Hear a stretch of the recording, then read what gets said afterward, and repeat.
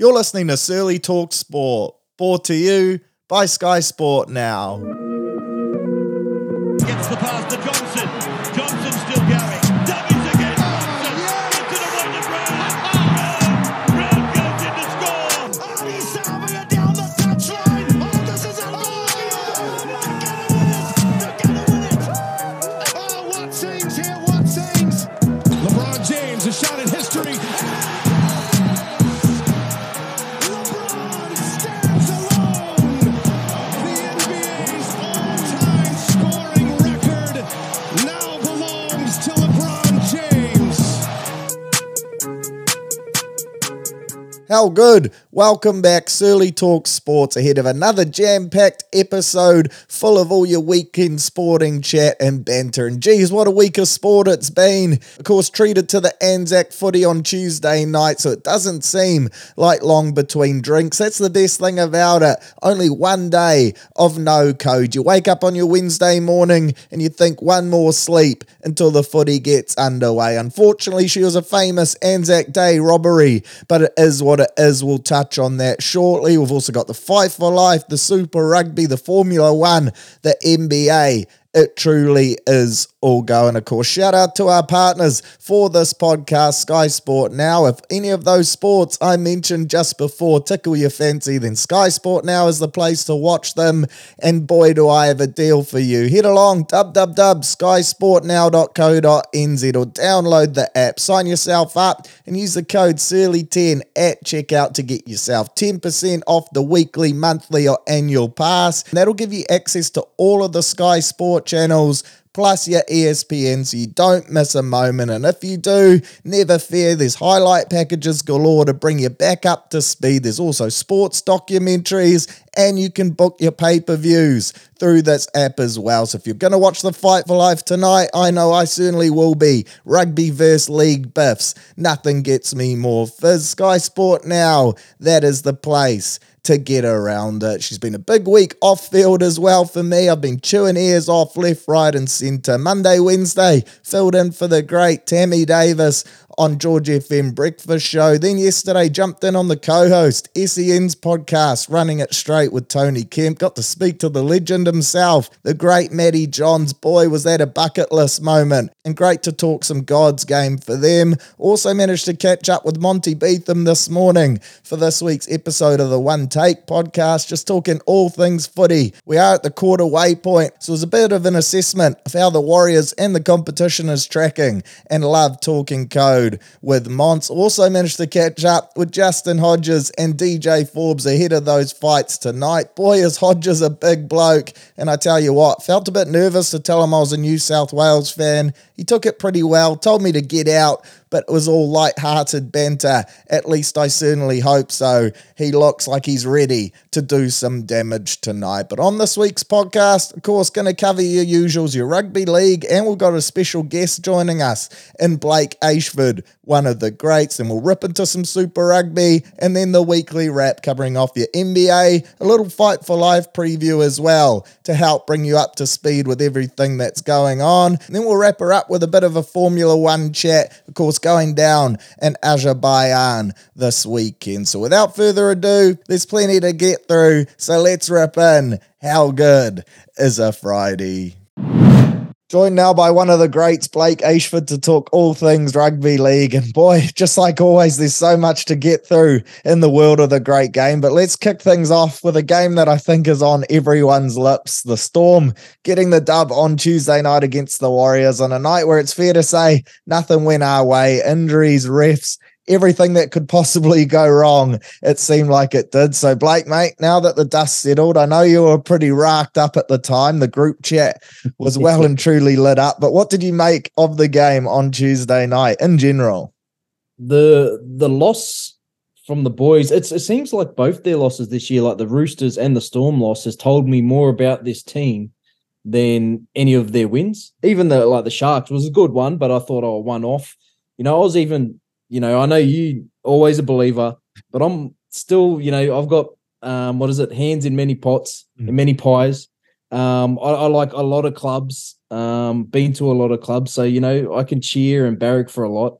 but I was still uncertain where the Warriors were going to go this year. Like, we think about the teams they've played, and they haven't really played the hardest teams yet. Like the Sharks, yes, but Cowboys aren't the same as we thought they were. So you could take them off. But to go into the Anzac clash, and such a big occasion, the Storm always get the woodiness there.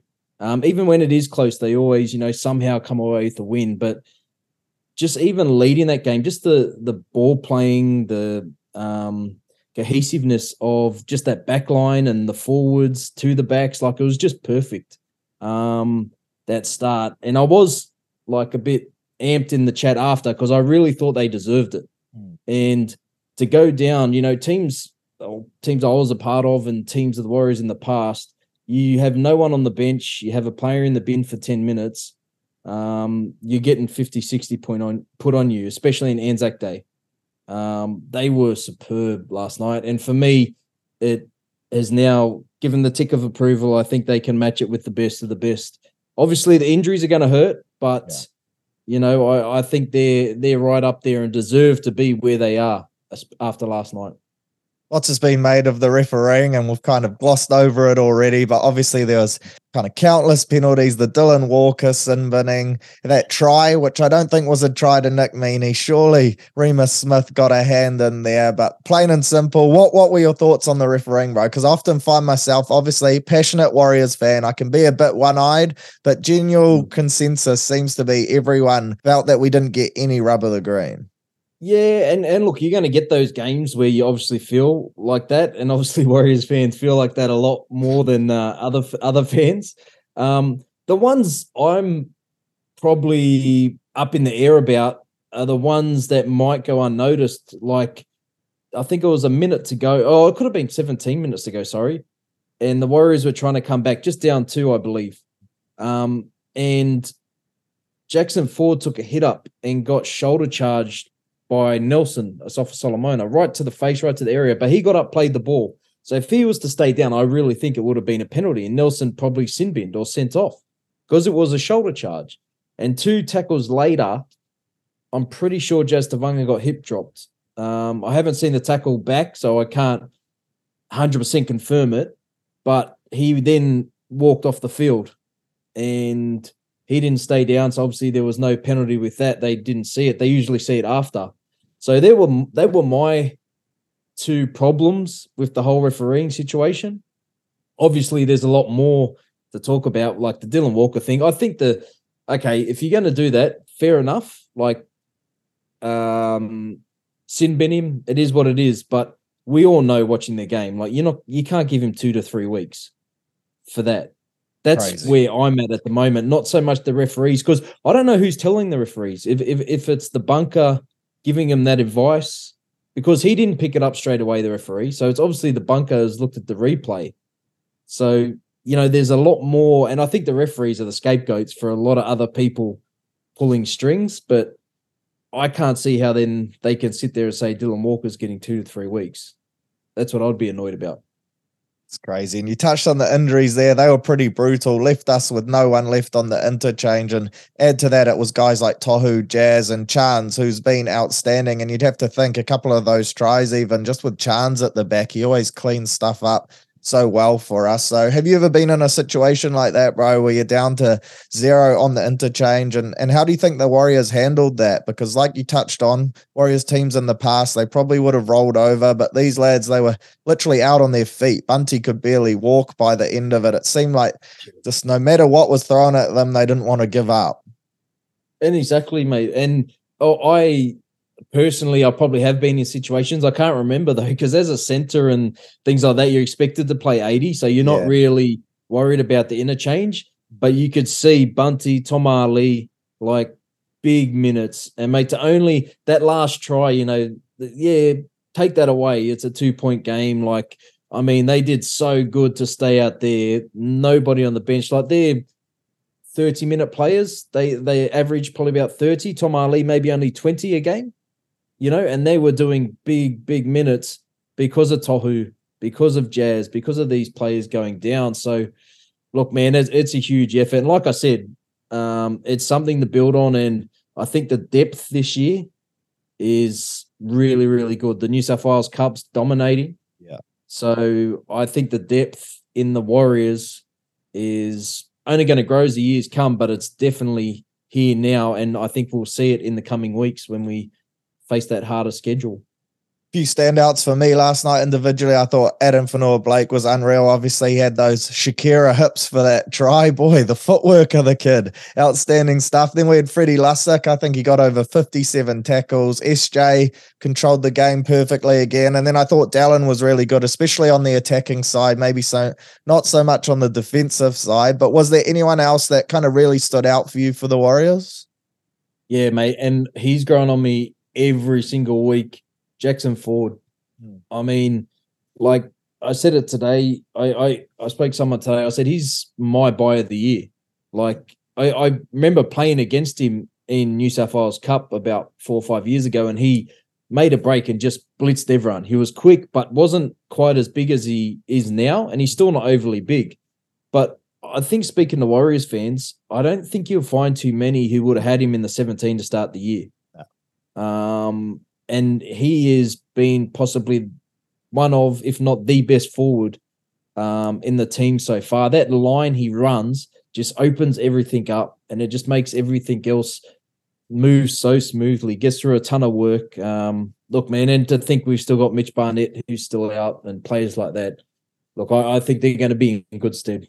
One of the key turning points for the game for me was the injection of Big Nelson off the bench. It's just the Warriors' luck, you know. He's out injured for so long, and then he comes into the game. He's hungry, makes a massive statement, runs of doom, the offloads. He was just doing it all. How crucial is he to the Melbourne Storm? Because over the past couple of weeks, we've seen the return of Munster and Hughes, and you think, geez, these two are the key. But then last night, for me, Nelson was the best player on the park. Oh, yeah, he was, mate. He went out there, and that first one, the offload back, obviously didn't go his way, but he said his intention early. He was there to offload, create some second phase, and run over people. And, wow, it looked like, well, it's come out today, I believe he's signed with the Storm, extended. Yeah. So it seems like now that all that noise about Rugby Australia and where's he going to go and all this stuff has been settled, and last night in his return match, he was, I believe the Storm's best. I don't think they come away with the win if Nelson doesn't inject himself after 20 minutes, because that forward pack of the Warriors, like you said, Adam Fanua-Blake really stamped his mark that first 20, 30 minutes before Nelson came on, and still did so when Nelson did come on. But Nelson, wow, he really put a stop to a lot of it. Short turnaround for this week's game, and you've played in Anzac games before, so you know what it's like to get that 4 or 5 day turnaround after a physical game. How hard is it to kind of get yourself back up, flush the result, because I'm sure the lads are still stinging, down a few troops, get up and go again in a massive game like the Roosters? Yeah, it's hard. Look, especially the Warriors, you're going to lose a couple of days straight away. You don't travel to a Wednesday, so that's a lost day. Then you might come in on the Thursday, but you don't really do anything. You know, the Thursday just be flushing, recovery, maybe a light walkthrough or team video. And then you have a Friday off, Saturday captain's run. So essentially, you might only really get that one captain's run before the Sunday. Whereas you're versing a Roosters team who are at home, probably into recovery while you're traveling, you know.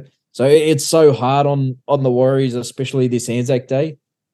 I wouldn't give it up, though, because I've already spoke to you. That's my favorite day, my favorite game of the season. Like I always love looking at it, knowing it's coming up on the calendar, because I just love the atmosphere and being amongst it at that stadium. But it is such a brutal turnaround. But look, I know the fans are going to pack it out. I know you'll be there running the TAB club rooms, I believe. Yeah. Couple of sherbets up there. Be nice. Absolutely. Mate, it'll be good. It'll be rocking. Yeah, for sure. I definitely think Warriors fans will get out in force. Just, I couldn't help but feel like everyone was pretty proud of that performance last night, and we know that the boys need a lift, so I'm sure Mount Smart will be packed for sure. There were three games I wanted to touch on looking ahead to this weekend. That Roosters game, of course, is one of them, so we may as well rip in from there. Obviously, no Jazz, no Tohu, no Chans. We know that. Interesting to see Tane Tuapiki named in the one for both the NRL side and the Cup side. So what do you think happens there? Because I noticed Billy Vilea, he's on a bench as well. Do we see Dallin play at the back, Billy come into the centres, Marcelo onto a wing, or is that too much change for you? Would it be easier to just have a plug and play, chuck young Tane in, who did a good job on his debut a couple of weeks back as well? I would love to see Tane Tuapiki get in and have a run. Look, you just mentioned his debut, and I thought he was outstanding that game as well for a debut. Didn't do too much wrong, was solid. You know, I know there's a push for Dallin, and rightly so. He played good at fullback last night when he had to fill in. He's a great player, like very strong ball carrier. I just think that we've bought Tane Tuapiki for a reason. Webby's promoted him from a trainer trial into the squad for a reason, and I think this is that reason. Chan's obviously out. I'd throw him straight in. I'd keep Dallin running the ball back as hard as he can off the wing. I'd keep our centres where they are. I think Marcelo's doing a good job at the moment. Look, I wouldn't change it too much, and I would say Volkman will come into the 6 if Dylan Walker does take that too much ban. So I'd love to see Tane Tuapiki, but once again, Webby he's been outstanding to start the year. It sort of seems like every call he's made has been gold. So we'll just run with whatever Webby says. Yeah, and Webby we trust. And the return of Wade Egan is going to be massive for us, especially with Tohu, and you mentioned Dylan Walker. Some of those ball players that are kind of helping SJ out at the moment, they won't be out there. And for me, Freddie was great, but that ball playing ability of Wade just to control the ruck and really get us going in our attacking sets is huge. So what have you made of his form so far, and how big of an impact do you think his return will be?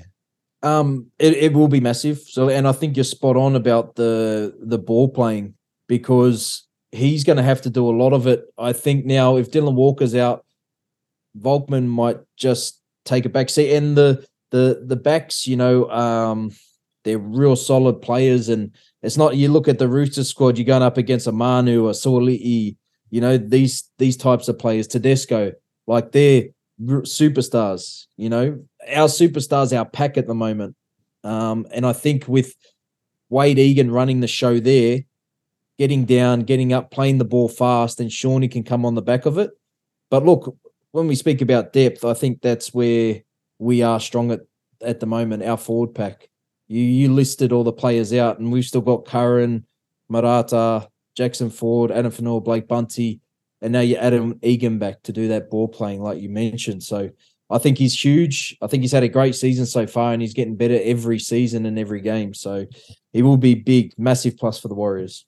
Mentioned a couple young guns before, and this could be the chance that we see them. Guys like Dimitri Sifakula, who have been ripping up for New South Wales Cup, named it on that extended bench. The Roosters pack, which is massive, and on paper it's absolutely stacked. So do you think they'll be looking to kind of take us on through the middle? And where else do you see the main Roosters threats? You mentioned Tedesco, Suaalii, really all across the park. On paper they look amazing, but as of late they haven't quite been firing. They haven't. Look, I thought they started to fire and found a bit of the groove on Anzac Day before that Victor Radley head clash that was sin binned. I think where they'll try and attack would be in the middle to start with, and I think Hargraves will try and stamp his authority early. Definitely at Mount Smart, a couple of Kiwis coming home, tries to still rule the roost over there. But look, I really liked what the Roosters did, and they sort of look like they're starting to work their spine out. And I think if they stay with Kiri organising the plays and Manu just sweeping with Tedesco, I think they're going to be very hard to stop. And I really think Joey Manu's going to be the one to shut down. I mentioned Hargraves. Look, the Kiwis coming back home to try and steal one for the Roosters. So, yeah, I think they're going to try to take us on the forwards to start with, lay the platform, and then go wide.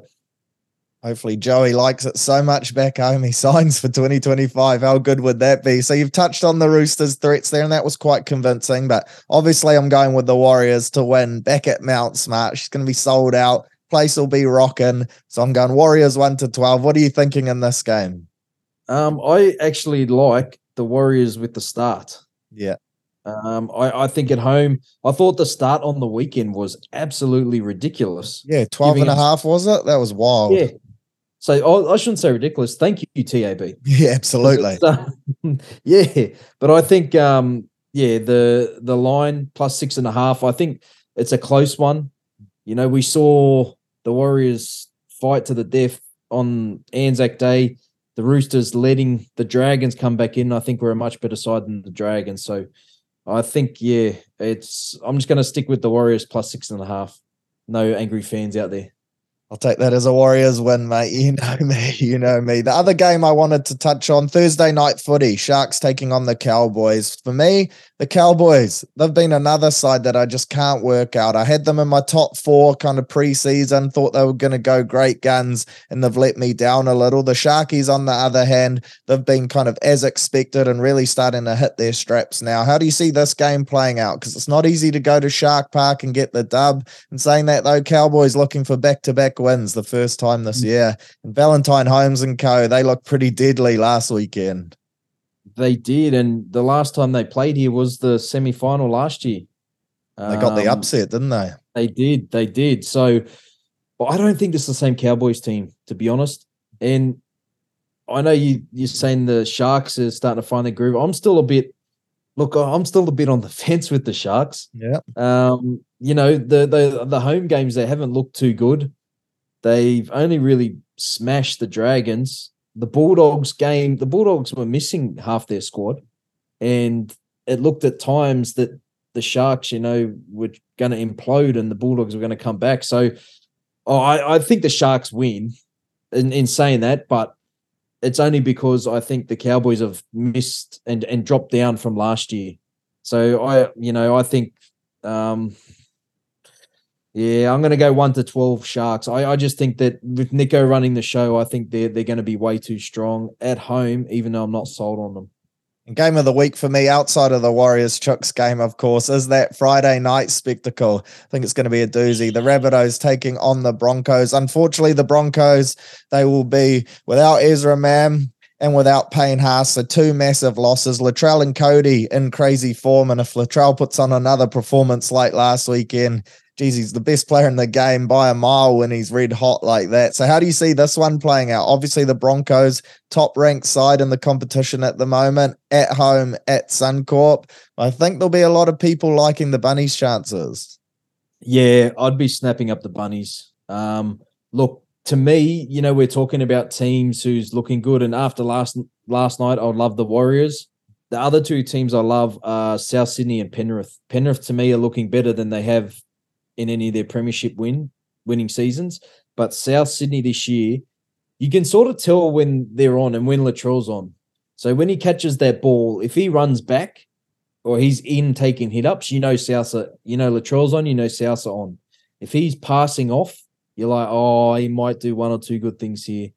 To me, I made a statement the other week, I don't know if it was to you or someone, and I said, this might sound outrageous, but he's like Greg Inglis with enhanced skills. So Greg Inglis had unbelievable skills, but this guy's got everything. Like I just think that this guy could be the best player, or one of the best players we've ever seen. If he just does, like how he played against Penrith, if he just pulls that out, I know it's hard every week, and you can't do it, but if he does that, I don't see how Souths don't go on and win a competition. So I think with the Brisbane outs, I think Souths win this, and I'd be snapping up the $1.78, I believe it is at the moment. I'd be snapping up real fast because I think the closer we get to game time, it might drop down a bit. Hopefully Latrell can do that in the old sky blue in a month's time. That would be great stuff. Awesome. Fingers crossed. And some big news coming out of the NRL. I think it was just confirmed actually tonight with the Bunnies. Of course, Jack Wyden, he is signed. So how exciting is that for the Bunnies next year? Obviously, they've already got an unreal backline, but adding a guy like Jack into the centres, surely if they don't go all the way this year, next year, they'll have to be one of those front-running teams. is it the Roosters with the sombrero, or did they pass it off to?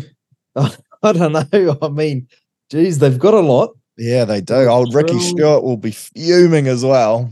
Oh man, Ricky won't be happy with that. I actually held hope that Whiten would be coming over to the Warriors. I heard some things. I thought, he's a chance, because I heard a couple here that they might go after him. Not to be though.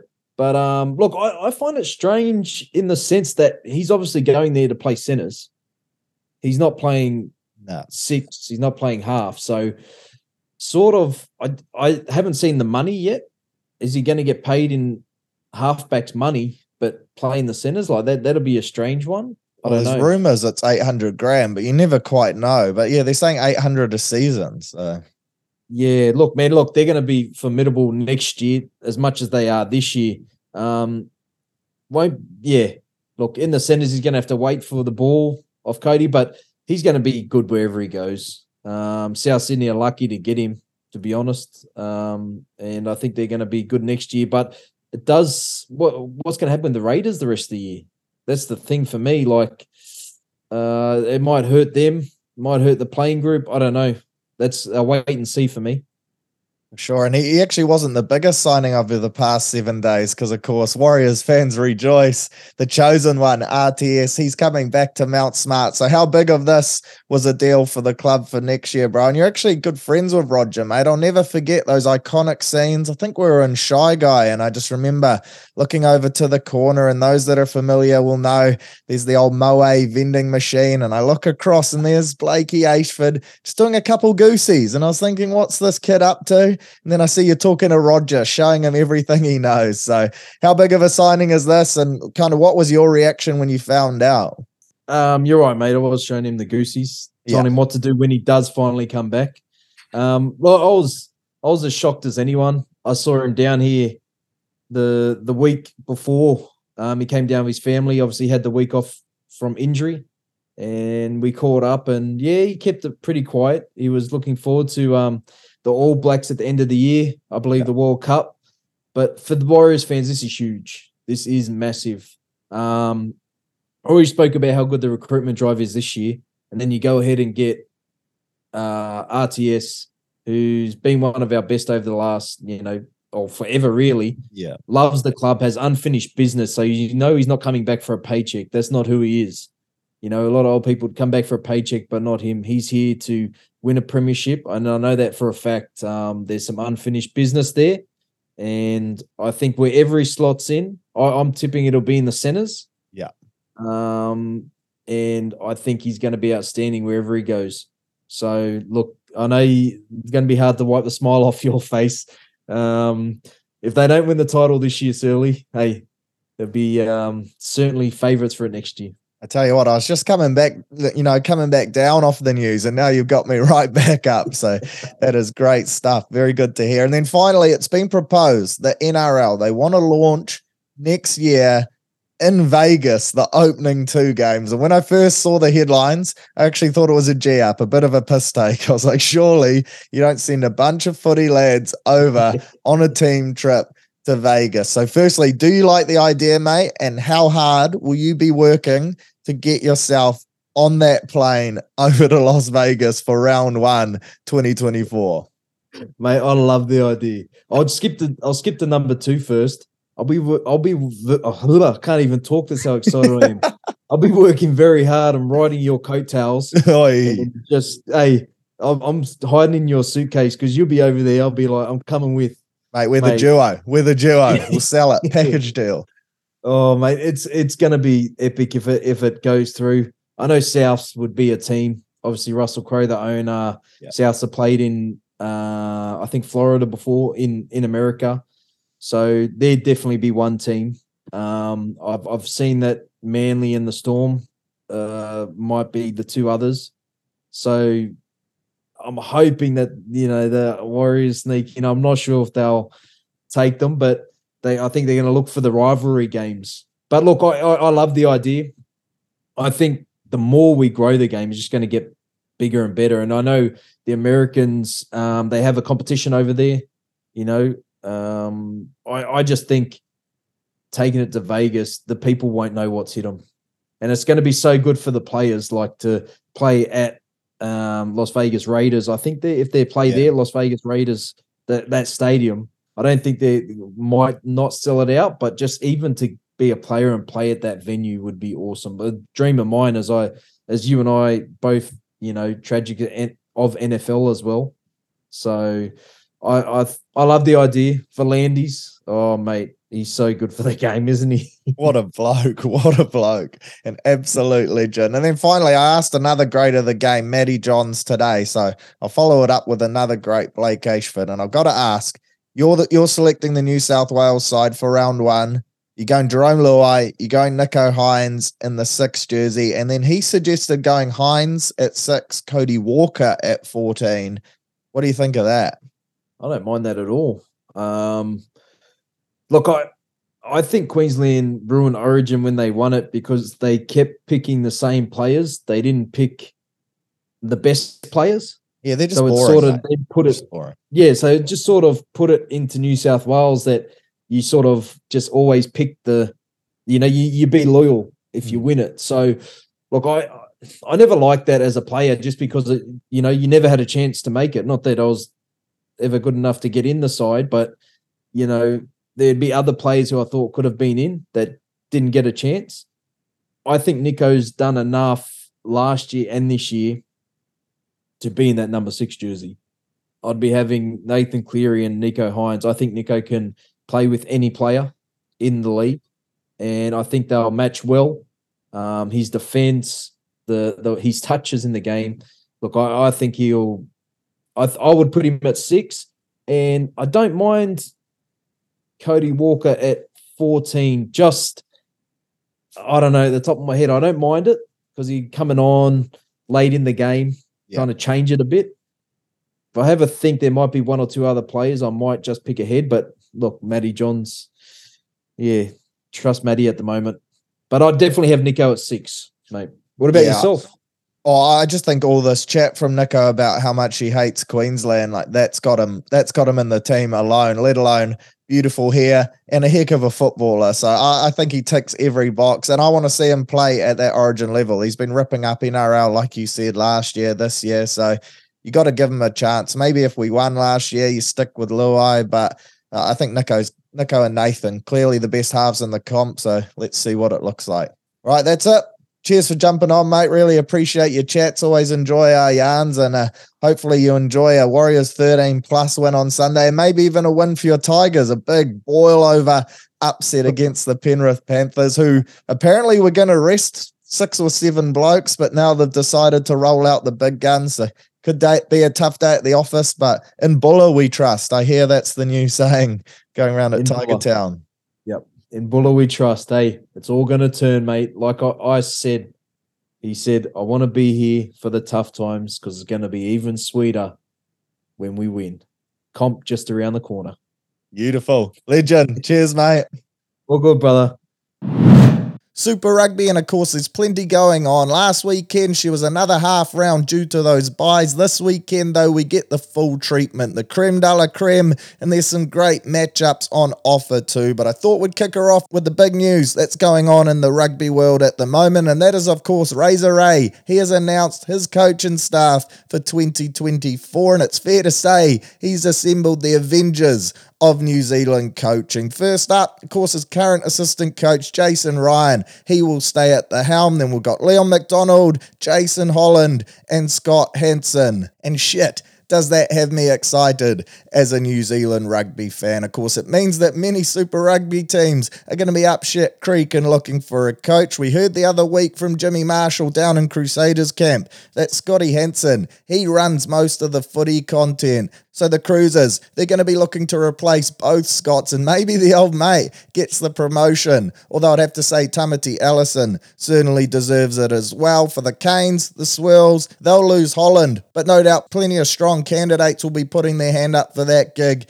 Jamie Joseph is a name that won't go away, and I'd love to see that. And then for my team, the mighty Auckland Blues, they will not lose, but unfortunately we do lose on this occasion. Uncle Leon, the man that has brought the best out of this footy team over the past few years, and he's done a bit of a full transformation and also allowed us to attract some key names like Bodie Barrett and co to help bring the best out of us on the park. Unfortunately, he'll be stepping up to higher honours, and I'm excited to see him link back up with Razor. I think they did some New Zealand under-20 stuff together, and boy did it look good. So we're going to be on the market as well. First name that pops up into mind, Joey Schmidt. Hopefully he puts his hand up and says, I want the gig. There was rumours he was going to be a late applicant for that All Blacks job. He never quite did it. Obviously didn't have the desire to be at the helm of our national sporting side, but hopefully the Blues, bit of a lesser gig in terms of your commitment with family time, man hours, etc. We know that's why he left Ireland, so hopefully the local gig appeals to old Schmitty. If not, you'd have to think maybe the North Harbour coaches who are currently assistants,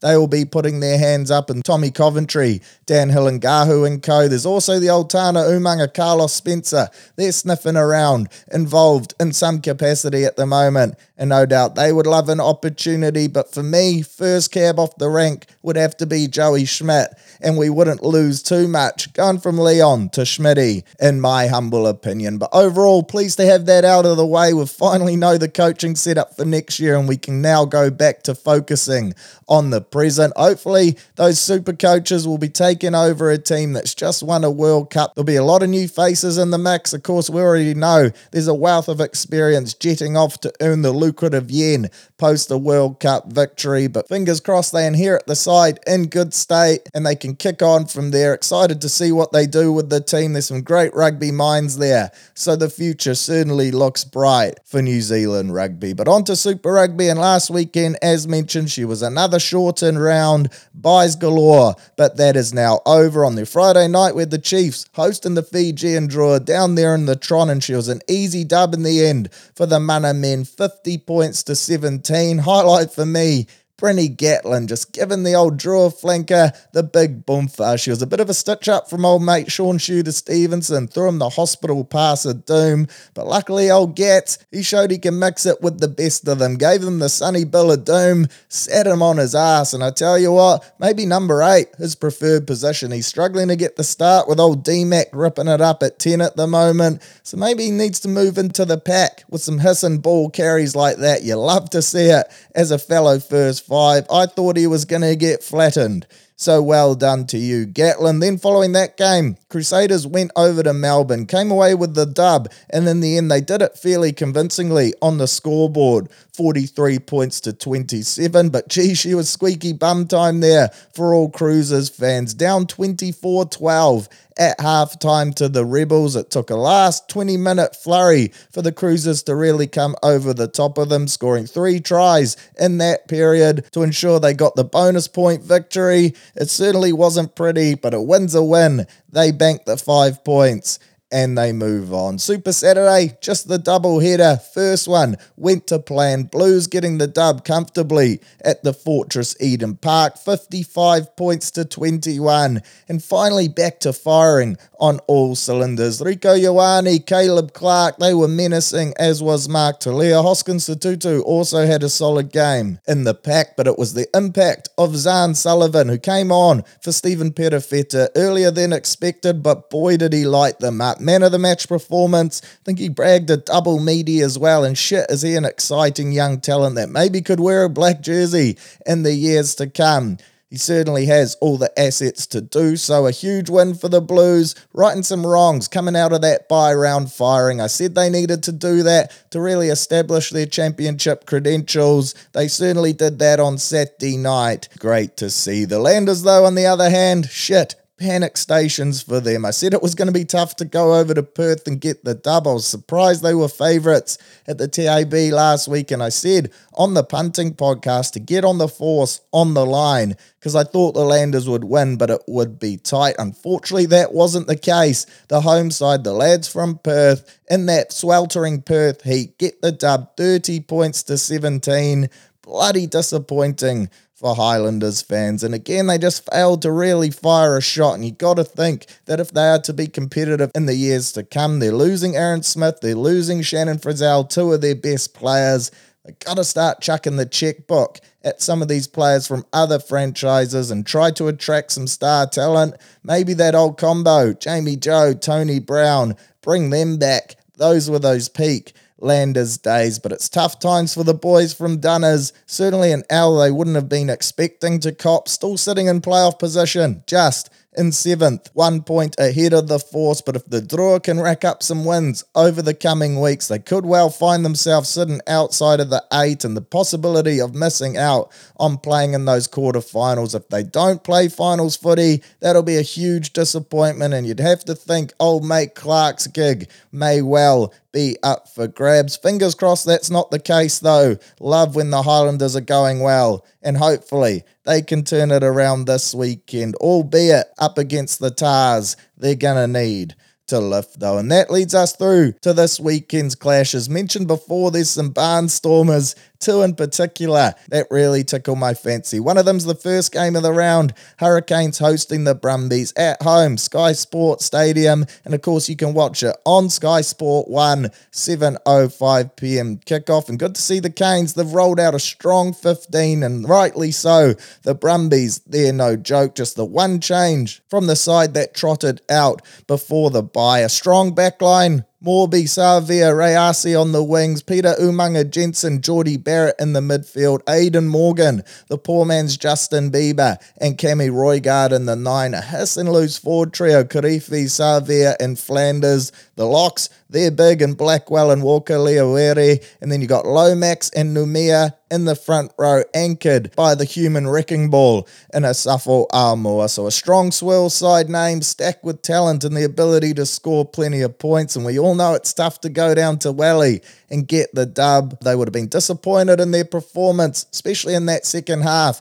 last up before the bye against the Chiefs, so expecting them to come out firing on all cylinders and look to get that one dog in Wanganui start. But the Brumbies, of course, currently sitting in second on the ladder, just the one loss so far this season, and that was when they sent their B team over to take on the Crusaders down in Christchurch. So you could argue their top side, it's undefeated, and they have rolled out that top side for this game. 7 changes to the side that got the dub against the Drua. Also before the bye, Nick White, he returns to start alongside Noah Losio in the halves. That's their best 9-10 combination, a strong kicking game on them, so Morby and co will have to be switched on. At the back, Northern man Tamati Tua, of course, used to play for the Mighty Blues. He gets to lace them up in the midfield, and arguably most importantly, Rob Valentini. He is in that loose forward trio alongside Kale and Scott, and we all know how strong Kale is. Considered a superfood, all the rage, one of the great vegetables.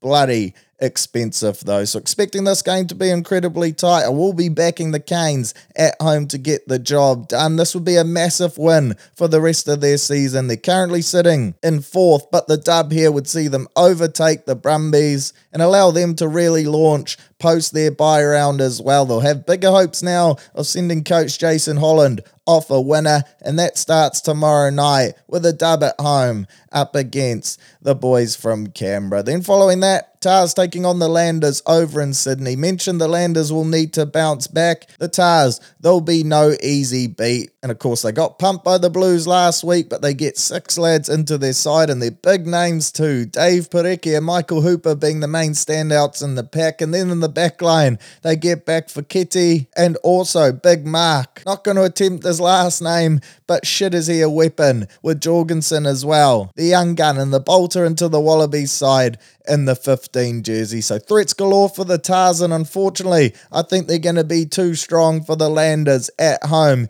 and get the job done. For the Spate Soldiers, you got your usual suspects in there, your Ethan de Groots, your Shannon Frizzell, Aaron Smith. Interesting to see Sammy Gilbert getting the nod in the 12 jersey, further showing his utility. And much like Zahn Sullivan, he's one to keep an eye on for the future. Scotty Gregory, Jonah Lowe, Gard and Bishop, they round out the back 3, but for me, if you can't beat the Force at home, you're going to really struggle against this Waratahs side that's almost back to full strength. Tars 1-12, Be a good game to watch though. 9:35 kickoff to round out your Friday night. Super Saturday, and she's a bit of a quaddie. 4 games of Super Rugby, which you love to see. Kicks off at 2:05 p.m.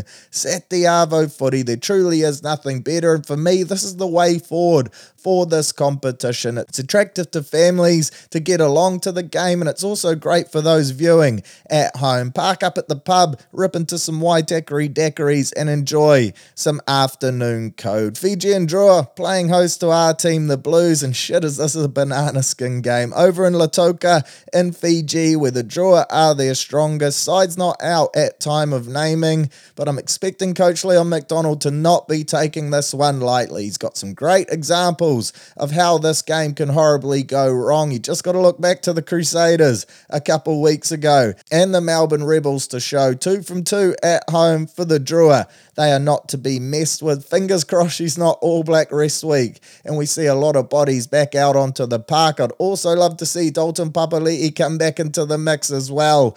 Inspirational skipper, old Kelly Dalton. So hopefully he can lace them up and we can be the first team to beat the Drua. No offense to the Moana, we take them on next week. So that would be the week to rest some rigs and tick a few boxes with the powers that be. Overall, I think this is going to be an incredibly tight game though, especially given the location. They grow an extra arm and a leg over there. The Fijian faithful, they'll be fizzing to see the Blues lads back. She's culture week as well, so it's only fitting that the game is over in the islands. The Blues with plenty to play for, currently sitting outside the top 4, but only by a bee's dick. 1 point behind the Canes in 4th and 4 points behind the Brumbies in 2nd, so she's tied at the top. The Chiefs with a nice little buffer on all of those teams, but a big win here for the Blues. Bank it, give the Drua their first loss on home soil and move on. That would allow the momentum to continue to build and we can continue our ascension towards finals footy. After that, Moana Pacifica taking on the Melbourne Rebels at Mount Smart Stadium.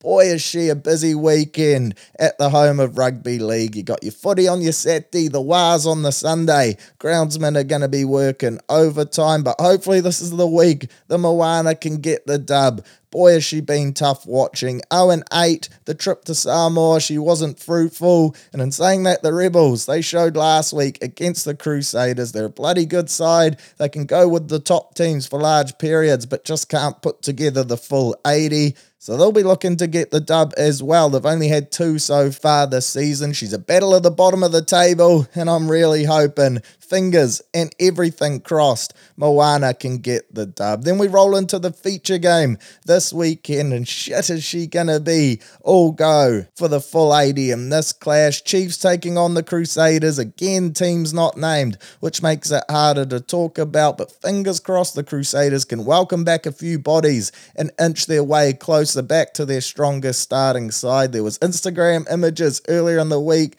which really got me fizzed of Will Jordan rig wrapped in Crusaders kit. It looked like he'd got through some full training sessions, and of course Jimmy Marshall hinted a couple weeks ago that his return was closer than many think. So hopefully this is the week Will can shake off those migraines and get himself back onto the paddock. Boy, would he be a welcome boost for the lads from Christchurch. The Chiefs, 8-8, still the only unbeaten side in the competition, looking hot to trot off the back of impressive wins, and they just look to be so full of confidence, both on and off the field. Hometown advantage is going to be massive for them as well, of course. Week 1, these two sides played each other down in Christchurch. Chiefs went down there and really made a statement, shaking up the competition early doors with a 31 points to 10 victory. I expect this one to be a whole lot closer. The Crusaders, although they've been patchy, they are starting to turn it back on, and they're a better side than they were at that stage of the comp. And saying that though, I think the Chiefs at home in front of a packed stadium, the Mulu faithful just giving it to those South Island lads. I think they're going to be too strong. 1-12, expect it to be incredibly close. I in fact think you could even go down that 1-7 margin, but for me, their forward pack so solid, ball carriers galore, in your Taukiahos, your Peter Gus, Coolers and co. Then you got your work rates, your grunters, the lads that'll just go hammer and tongs for the full 80, and old Guzzler, Sammy Kane and co. Then out wide, Razzle to burn, Weber, D-Mac to run the cutter, and then Cortez Ratama off the bench to bring them home with a windy sail. Then out wide, Moni Narawa, Shooter Stevenson, Atene Nanai Satoro, some of the best feed in the competition. They could be on Dancing with the Stars, and I'm expecting all that razzle-dazzle to be on full display come Saturday night. So this is a bums on seats clash. I know many have been saying they haven't been watching a lot of Super Rugby footy this year. For me, this is one that people will need to tune into, and I think you'll see a great response from the public as well. We love our New Zealand derby games. So those other ones where we take on the Aussies where the competition loses a bit of appeal, but it doesn't get much bigger than this. So strap in. Should be a hissing game of running rugby union. So another huge round of Super Rugby, round 10, and this is where things really start to heat up. Only 5 rounds left in total, including this weekend. So you could say the business end, she's starting to kick off now, and the ladder is really starting to fall into place as well. She's tight, so teams need to start banking these dubs. Get up the mighty Blues and up the Chiefs. Would love to see them pull off the dub against the Cruisers. Onto your weekly wrap now, and before we get into the main topics of conversation, just a quick shout out to the Touch Blacks, who of course went over to Australia, took on the Aussies in the Trans-Tasman series, and while they didn't come away with any series dubs, boy did they push them right to the wire and play some great run and touch footy. And shout out to the men's side in particular, only lost game 2 by 1, then came back, bet the Aussies in the final game. A huge confidence boost for them ahead of the World Cup next year. So shout out to the Touch Blacks, bloody good watching as well. Some of the footwork on those blokes and lasses, certainly second to none. But onto the NBA playoffs, and shit has she been all go. Storylines galore, so let's rip into them. There's 2 sides that have already qualified for your conference semi-finals at time of recording. There's some stack games on today. We'll touch on them soon, but of course the Nuggets and Suns, they have both got through their first round matchups fairly easily. Both of them winning their series in 5 games. For the Nuggets, they were way too strong for the T-Wolves, and to be fair, I predicted a sweep in this one. So well done to the Wolves for getting the dub. Then we had the Suns taking on the Clippers, a series that was really hampered for me in terms of excitement by the injuries to Paul George pre-series and then Kawhi Leonard during the series. And lots has been made of Kawhi and his injury. Some American critics being particularly harsh, saying he should retire and that the Clips should move on. Only Kawhi can do that. He's earned the right to make that call himself, and shit, when he's out there on the basketball court, he truly is one of the game's elite players. It's just a horrible run of luck for the bloke. He certainly load manages throughout the season, but unfortunately he was unable to lace up consecutively and went down to a knee meniscus injury. For me, the Clippers still did bloody well to make these games tight, and while they lost the series 4-1, they certainly pushed Phoenix in every game. Went down by margins of 6, 12, and 5 points in games 3, 4, and 5. Russell Westbrook, he was exceptional, perhaps showing that he is a better player offensively than a lot of people think. But in the end, the Suns, that 4-headed monster, too strong, and they march on. That Nuggets Suns is going to be a bloody entertaining watch. Of course, the Nuggets, they were the best team in the West throughout the whole year. The Suns, they're the ones many people are tipping to put it all together and make a massive run and go through to the Western Conference Finals. All go. Joker, Murray, Porter Jr., Gordon and co. taking on Paul, Durant, Booker and Ayton. Strap in. I can see this one going to 7 with home court advantage being massive for both sides. It's going to be some top shelf basketball and a heck of a series, which I can't wait for. In your other series in the West, of course, we have the Lakers up 3-1 against the Grizzlies. Game 5 going down today in Memphis, live on ESPN as well. So if you're listening to this before that game started, make sure you tune in. Should be a heck of a game. The last game, she went right down to the wire into OT, and it was cometh the hour, cometh the GOAT. LeBron James really stepping up to guide his side home to a massive win in LA. Now it goes back to Memphis where Ja Morant and co, who's been playing some bloody great basketball as well, they will be confident of getting the dub at home. Desmond Bane, he's the key swing player for me. If he's locked in, then Memphis will be hard to beat. I'm hoping the Lakers can still get it done though, especially once this series flips back to LA. They just need one more, and I think they'll get that back at the Crypto.com arena to advance on through. Your other West Series, fourth and final, is of course the Warriors taking on the Kings. Again, this goes down this afternoon, 2 p.m. on ESPN. This one's locked in at 2-2, and the games go back to Sacramento for me. If you got home court, you're winning in this. Unfortunately, De'Aaron Fox, he has picked up that injury, but all indications suggest that he will play. Draymond and co, all back for the Warriors, and geez, did they look good with him coming off the Remu in the last game. I've been really impressed with Kevon Looney and the work he's been doing, holding it down in the paint. Fingers crossed the Kings can get the dub. Like the Beam Baby, I'm all in on them to win this series. Would just be one of the great fairy tale stories in basketball, and I'd love to see Foxy, Sabonis and co advance on to the next round. Plus, I'd really like the Lakers' chances in that one. Golden State, of course, full of championship pedigree though. No easy beats again. Think this one might go to 7. A bloody great watch. And speaking of great watches, we jump over to the East, where it has been a bit chaotic for me, with Miami taking on the Bucks and holding a 3-1 lead, which I never would have predicted. I was thinking brooms. Of course, the injury to Giannis really threw a spanner in that works, but he was back for the last game in Game 4, and still Miami were too good off the back of a Hassan performance. Iconic stuff from Jimmy Buckets Butler. 56 points and 9 boards, 19 from 28 shooting, 3 from 8 from the 3. That bloke hardly ever shoots from beyond the arc as well, so that is impressive stuff. Miami, for me, they were a team that struggled all year, so the fact they've really hit their straps now and are playing unreal is something I definitely didn't see coming. Playoff Butler, that is a real thing. The bloke is an absolute menace on the game's biggest stage. Of course, mentioned Giannis came back. He dropped 26. Brook Lopez was the standout for the Bucks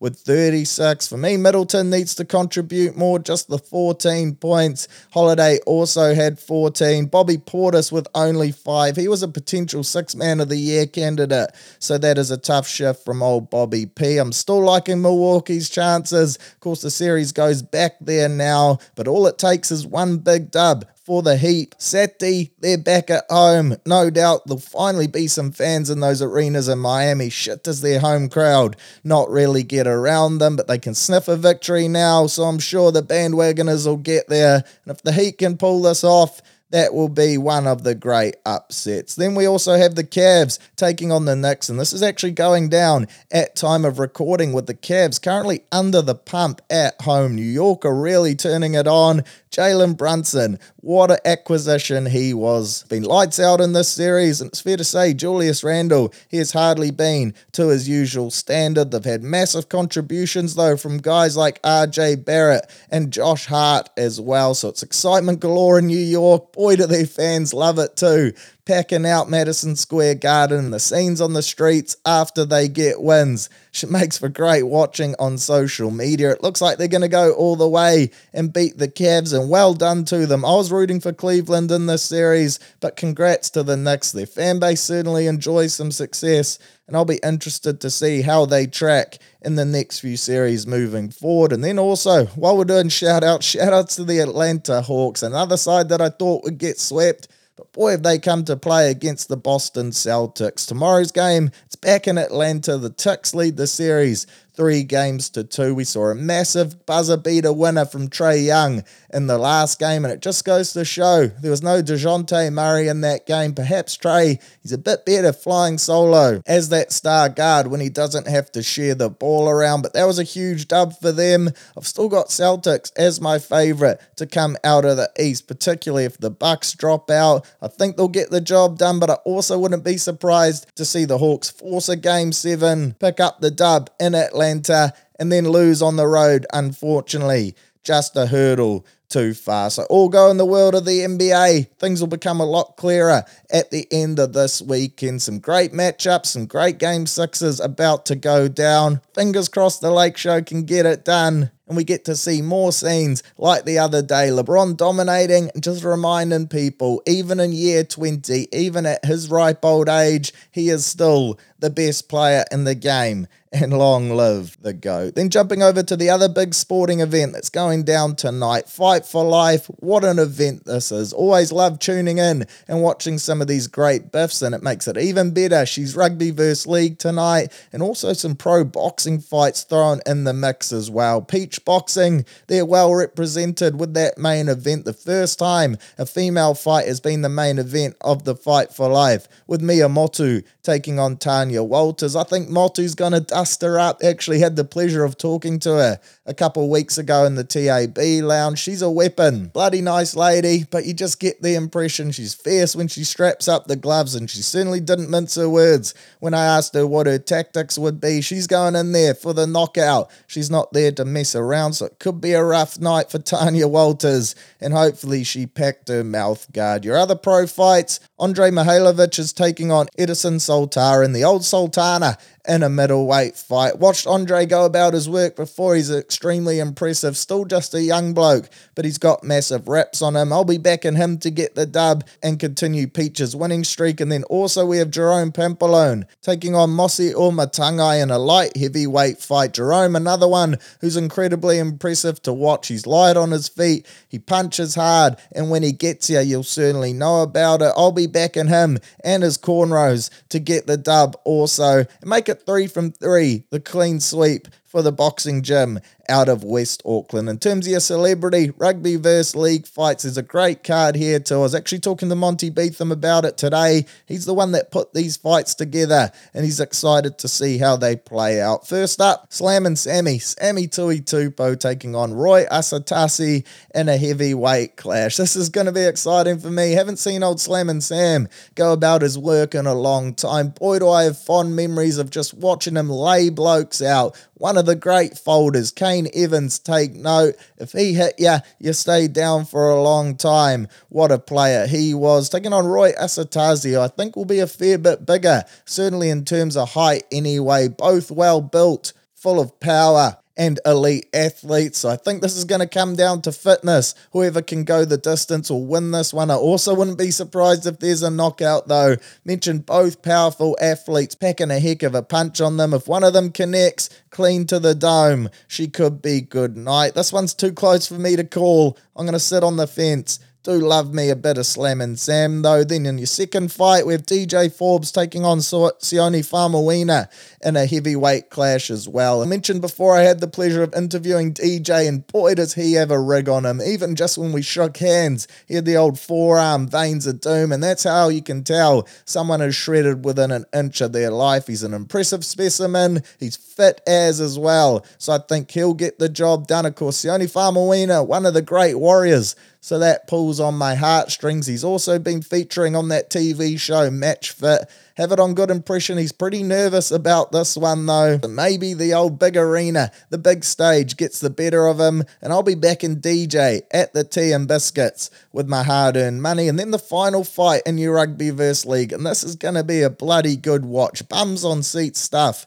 I would go as far as saying, and that's Justin Hodges taking on Liam Messam in a heavyweight clash. And again, broken record, spoke to Hodges yesterday. Yes, Searley, we get it. He was in at George FM. Good bloke. Huge human. Thought he was a basketball player when he first walked in the building. Incredibly tall, and shit is he full of confidence. He's giving Liam Messam no chance. Said he's going to come in, throw that right and knock his block off. He's not here to muck around. Hasn't watched any of Messam's fights. Just going to go in and do the damn thing. Then on the other side, you got Liam Messam, 5-0, undefeated in the ring. He's looking to take it serious. Loves the art of boxing and wants to be the New Zealand champ. So two contrasting approaches, which I think is going to make for an entertaining biff. You're going to have Hodges, who's just going to come forward all day as soon as the bell rings and look to catch Liam with a big shot. Then you got Messam, former mana man, so he's tough as shit, and he won't roll over to anyone, but perhaps he's going to look to be a bit more lighter on his feet, bit of a student of the game, the art of boxing, a real purist, and go about his work that way. I actually think Hodges might clip him, unfortunately, and get the job done. I'll be rooting for Messam. Of course, Hodges, a Queenslander, not a fan of that, but I do think the Aussie might just get the better. It's going to be a bloody interesting fight either way. And of course, you can book the full card, all 6 fights, on Sky Sport now for $39.95. Of course, Dean Lonergan, he runs a great cutter, so it'll be an entertaining watch in and outside of the ring. We also have some proceeds going to charity, so it is for a great cause. She kicks off at 6:45 p.m. with the first fight of the night, Slammin' Sam against Roy Asatasi. Really excited to rip into this one. You truly never know with these amateur-style celebrity fights who is going to get the dub, which makes for a great watch and a good night on the couch. I'll be booking it for sure. Make sure you get yourself in the mixer. And then the final talking point for your weekly wrap this weekend is the Formula One, which goes down in Azerbaijan. And again, this is available to watch on Sky Sport now, so all you petrol heads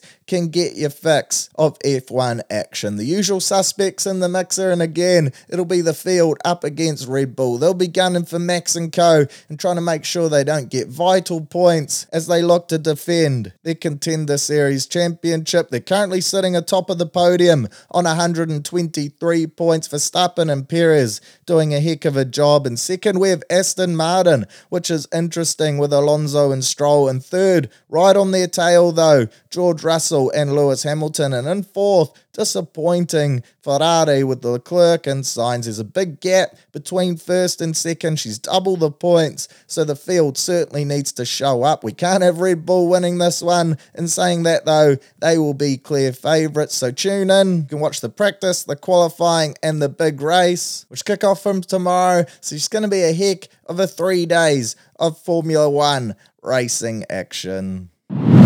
Right, that's us for another episode of Searley Talk Sports. No Q&A today. Forgot to chuck up the old question box and all that was going on, but there's plenty of content for you to consume this week. Plus, we've got the punting show going on tomorrow, so hopefully that'll scratch your full sporting itch, and we'll definitely bring back the old Q&A for next week's episode. Shout out as always to the legends at Sky Sport now for supporting this podcast. Again, use the code SEARLEY10 on the app, download it, get yourself a 10% discount. The annual pass, that'll make it less than $1 a day. You'll never miss a moment of all the best sporting action. NBA, NRL, Super Rugby, Formula One, your fight for life, everything worth watching in the world of sport. It's all on there, so get yourself in the mixer. Support those that support me. Really appreciate them, and up the mighty Sky Sport. Now, get up the Warriors, get up the Blues, get up the Chiefs against the Crusaders.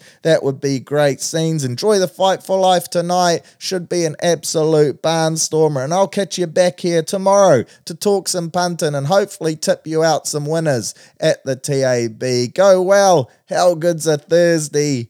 Big Fizz.